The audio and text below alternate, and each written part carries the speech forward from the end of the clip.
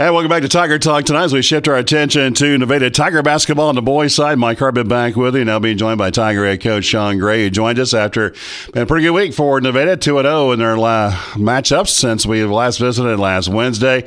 One of those, of course, at McDonald County, picking up the victory on the road to finish off Big 8 West play at 63-54, and then winning at home convincingly last night on senior night, 57-22 over Reed Spring. So, Shaun, obviously, before we break down each game, pretty good week as you continue to, I think, got things obviously going in the right direction as postseason plays right around the corner. Yeah, Mike. Coach Beechler and I share an office during the school day, and I made the comment to him on my way over here. He said, good luck on the radio. And I said, well, it's always a good week when you're coming off of 2 wins and 2 good wins and good efforts by our guys. Yeah, he hasn't always been in a good mood when he comes over here for his show. And we do it live. He's coming off practice, so you never know how that goes. Let's go back to last Friday. He finished off Big 8 West play at McDonald County against the Mustangs. Pretty even matchup going into the ball game, and stayed that way until you were able to pick up a 22-point fourth quarter. Yeah, it was back and forth, and we knew it would be a really tight game, and it just took us the entire game to really find the balance that we needed offensively, and lived by the 3-pointer early, but then we were able to get some twos and get some free throws late, and then we talk a lot about defense leading to offense. In the first half, we had a lot of trouble with Toby Moore. We also had trouble with Pacheco, but as the game went along, especially in that fourth quarter, we were able to get more in some foul trouble, and I thought that really changed things for us down the stretch. Yeah, we've already talked about it a couple of times, so we don't have to rehash it, but an unusual line in the first half with 27 points, all from the three-point line on 9 trays. But I think the key was you started developing inside play, and it certainly didn't hurt that Toby Moore had to leave the game for a while with 4 fouls. Yeah, goodness. I mean, you talk about Toby Moore, who at 6'4", we've already talked about. Yes, 3 bills. Division I type lineman. And then they started the Tuttle kid, 33, who's just a shorter version of him, just a big, wide body. And then you put Pacheco in that zone as well, who's 6'2", long, lanky, bouncy. It made inside scoring really, really difficult. And we got the ball to the middle of the zone some and just could not finish around the basket. Luckily, those 9 threes fell. and our guys did not just stick to that for the rest of the game, though. We stayed the course and continued to find balance on the offensive end. And when a guy, Jack hit 5 in the first half, Bryce had 3, I'd say there's a decent talk at halftime in the opponent's locker room about getting out to those guys, making them do something different. And then our guys were able to capitalize and make the adjustment, kind of the chess match, so to speak, as the teams kind of shifted the way they tried to play in the second half. All I know is that the student section there in McDonald County is probably happy to see Jack Chaney shift to the other end of the floor for the second half because he kept hitting threes right in front of him. Yeah, they do as good a job of anybody at getting students out. It's a packed student section. They get loud and they get vocal, but I don't know that they had much to say. Maybe 4 of the 5 came right in front of his bench. He had the one really nice one in transition where Bryce drove and just kind of had the little backwards bounce pass to him right in front of their bench. But Coach Joynes joked after the game that he's tired of seeing Jack, and luckily for us, he'll get to see him for another year. 26 points in the game for Jack Chaney to lead all scorers. You had 3 in double figures, Bryce Budd 14, and Uche Emba 12 points, and he was a force in that fourth quarter. He was, and we've talked a lot, and Coach Talley's really been working with our guys on trying to drive baseline. And when you drive baseline, you kind of metaphorically get inside of their fortress, so to speak. And Uche did a great job driving baseline and getting fouled. He spends a lot of time in the gym, as much as anybody, extra time before and after practice shooting free throws. Good to see him convert. And, he's a sophomore. Sometimes, we see some highs and lows out of sophomores at times, but he really does bring us a spark. And all 12 of those points in the second half as well, which were big for us. Yeah, 10 of them coming in the fourth quarter, including 4 of 4 from the free throw line. He's not the best free throw shooter in the world, but came in about 54%, but goes 4 of 4. In fact, as a team, very good night from the line. Yeah, man, fourth quarter free throws are so huge because you hold teams at bay, or you stretch those 1 or 2 possession leads to 2 and 3 possession leads. And a great job by him converting at the line. And by our guys in general, 11 of 13. Something you want to see and something you have to do to win games on the road, especially. Highly competitive game, 6 ties and 10 lead changes by my count in that contest. And it just seems like there's always something about Nevada McDonald County games, whether it's football, baseball, basketball, whatever the sport may be. I don't know if it's just because we've been tied at the hip for so long, other than a couple of years when we went different directions, but just seems to bring out the best in both teams. Yeah, and I think blue-collar communities, Mike, that really, have a pretty similar demographic in a lot of ways. And even though they've got a little larger student enrollment than we do, I think the percentage of students that come out for sports is pretty similar.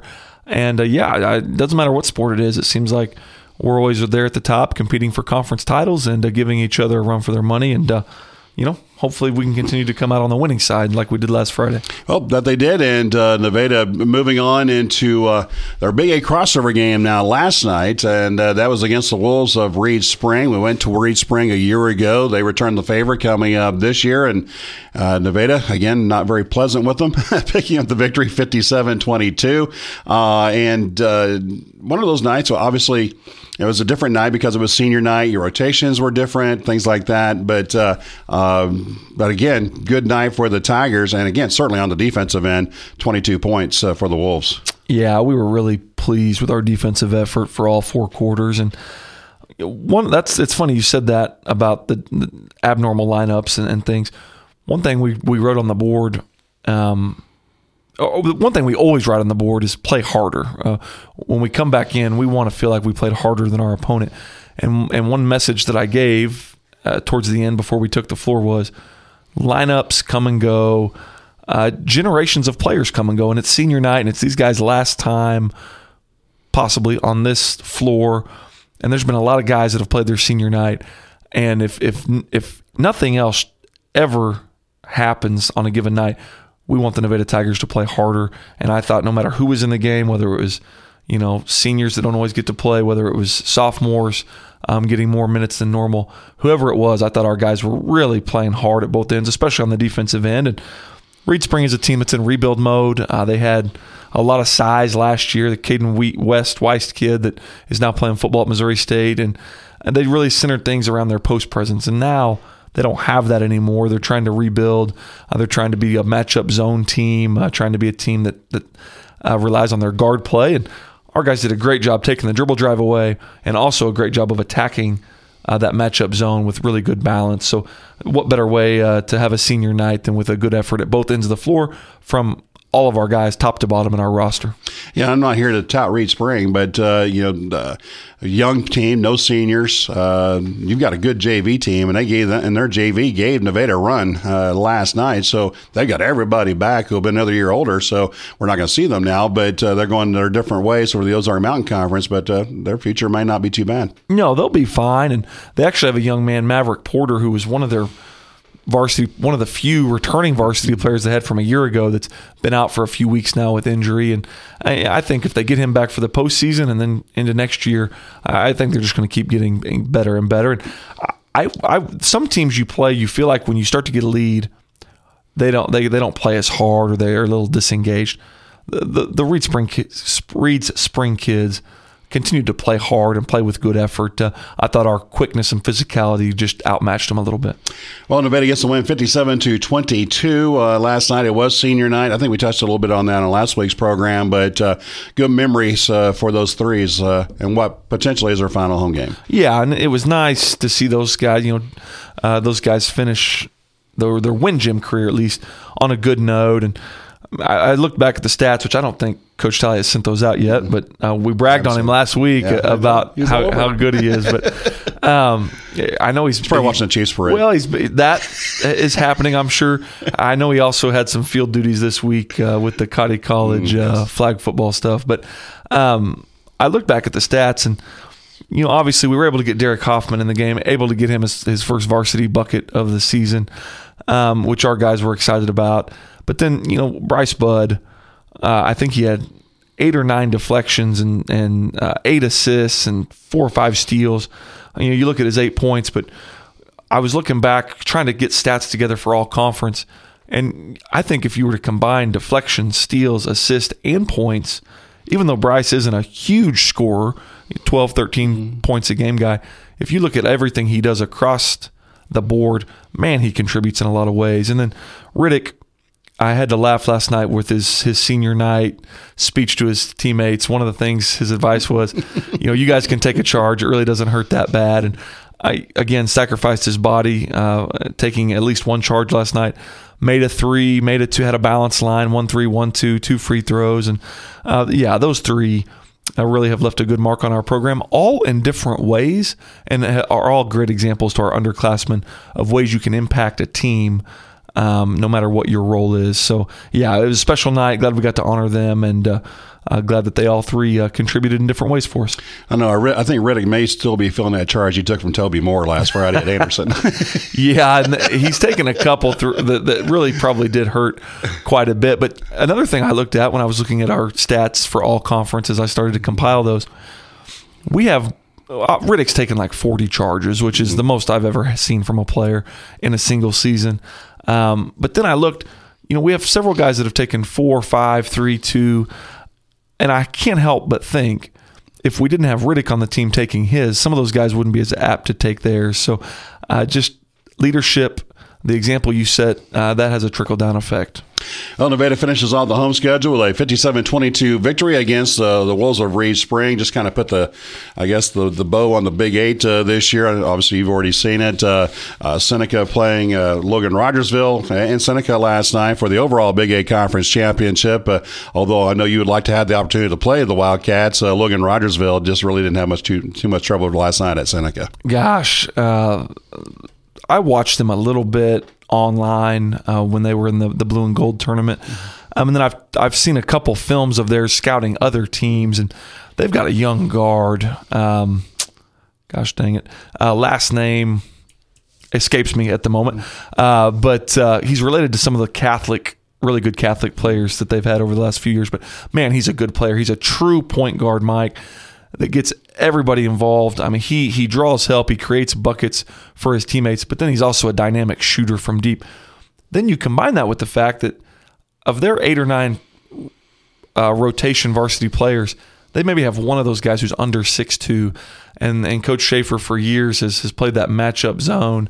And when you've got that length in that zone, then you've got a dynamic player like that. It makes it really, really tough. And I'm sure Seneca battled hard and tried to compete, but I think Rogersville definitely the class of the Big 8 this year. Well, Nevada moves on now, and it'll be a while before they see game action, not until Thursday, the 22nd of February, a week from tomorrow. They'll wrap up the regular season at Carthage against their Tigers, final tune-up before postseason play. So before, we've got a couple things left to talk about. First of all, let's talk about the fact you've got 8 days between games with only one game left on the regular season schedule. So how do you approach that? Do you approach it like you did Christmas break? Yeah, a little bit, Mike. I really believe with the length of the basketball season and the number of multi-sport athletes we have, you've got to find spots to let your guys recharge their batteries a little bit, not just physically, mentally as well. And so as we speak, we've taken the afternoon and the evening off here on Wednesday, just to let our guys get their legs back under them. We've got several guys in Kansas City at the parade celebrating, which, another thing we talked about before senior night was how much I appreciate we have seniors that have taken sophomores and allowed them into their inner circle.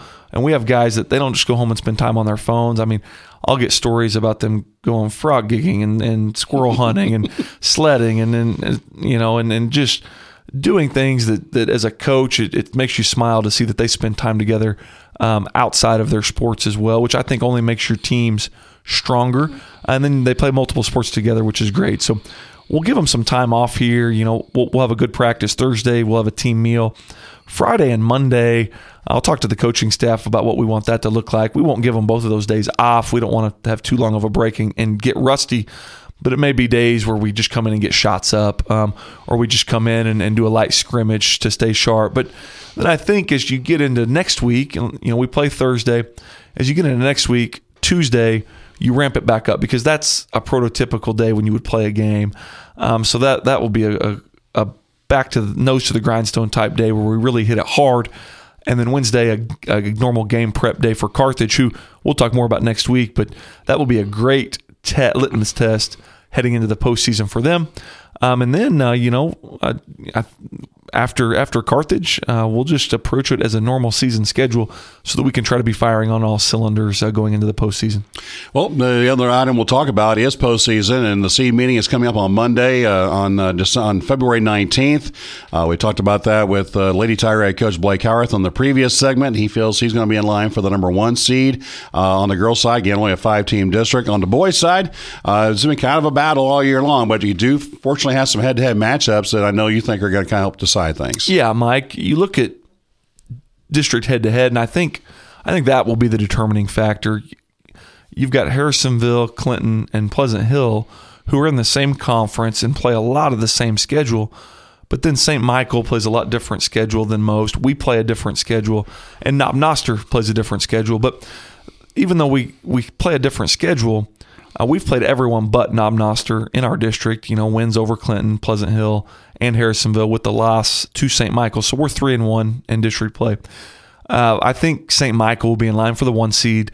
They're 2-0 in district play. They have wins over Harrisonville and Nevada, and convincing wins at that. So I think they have earned that, even though their record isn't as good as a Harrisonville, maybe won't even end up with as good a record as we have.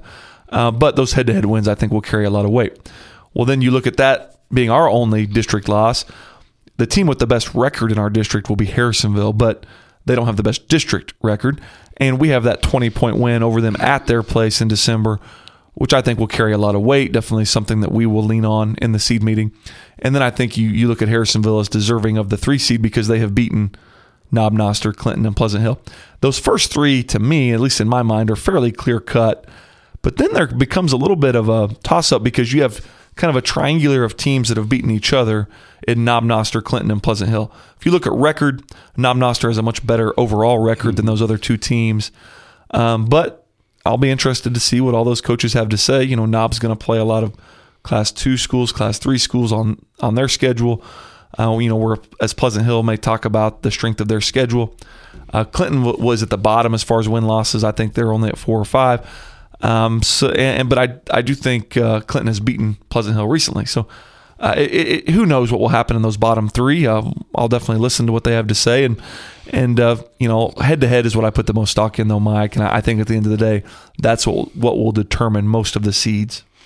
Now, the top 2 seeds will get a bye in a 6-team district, so Nevada can snag that 2 seed. They wouldn't play until the 29th of February on Thursday.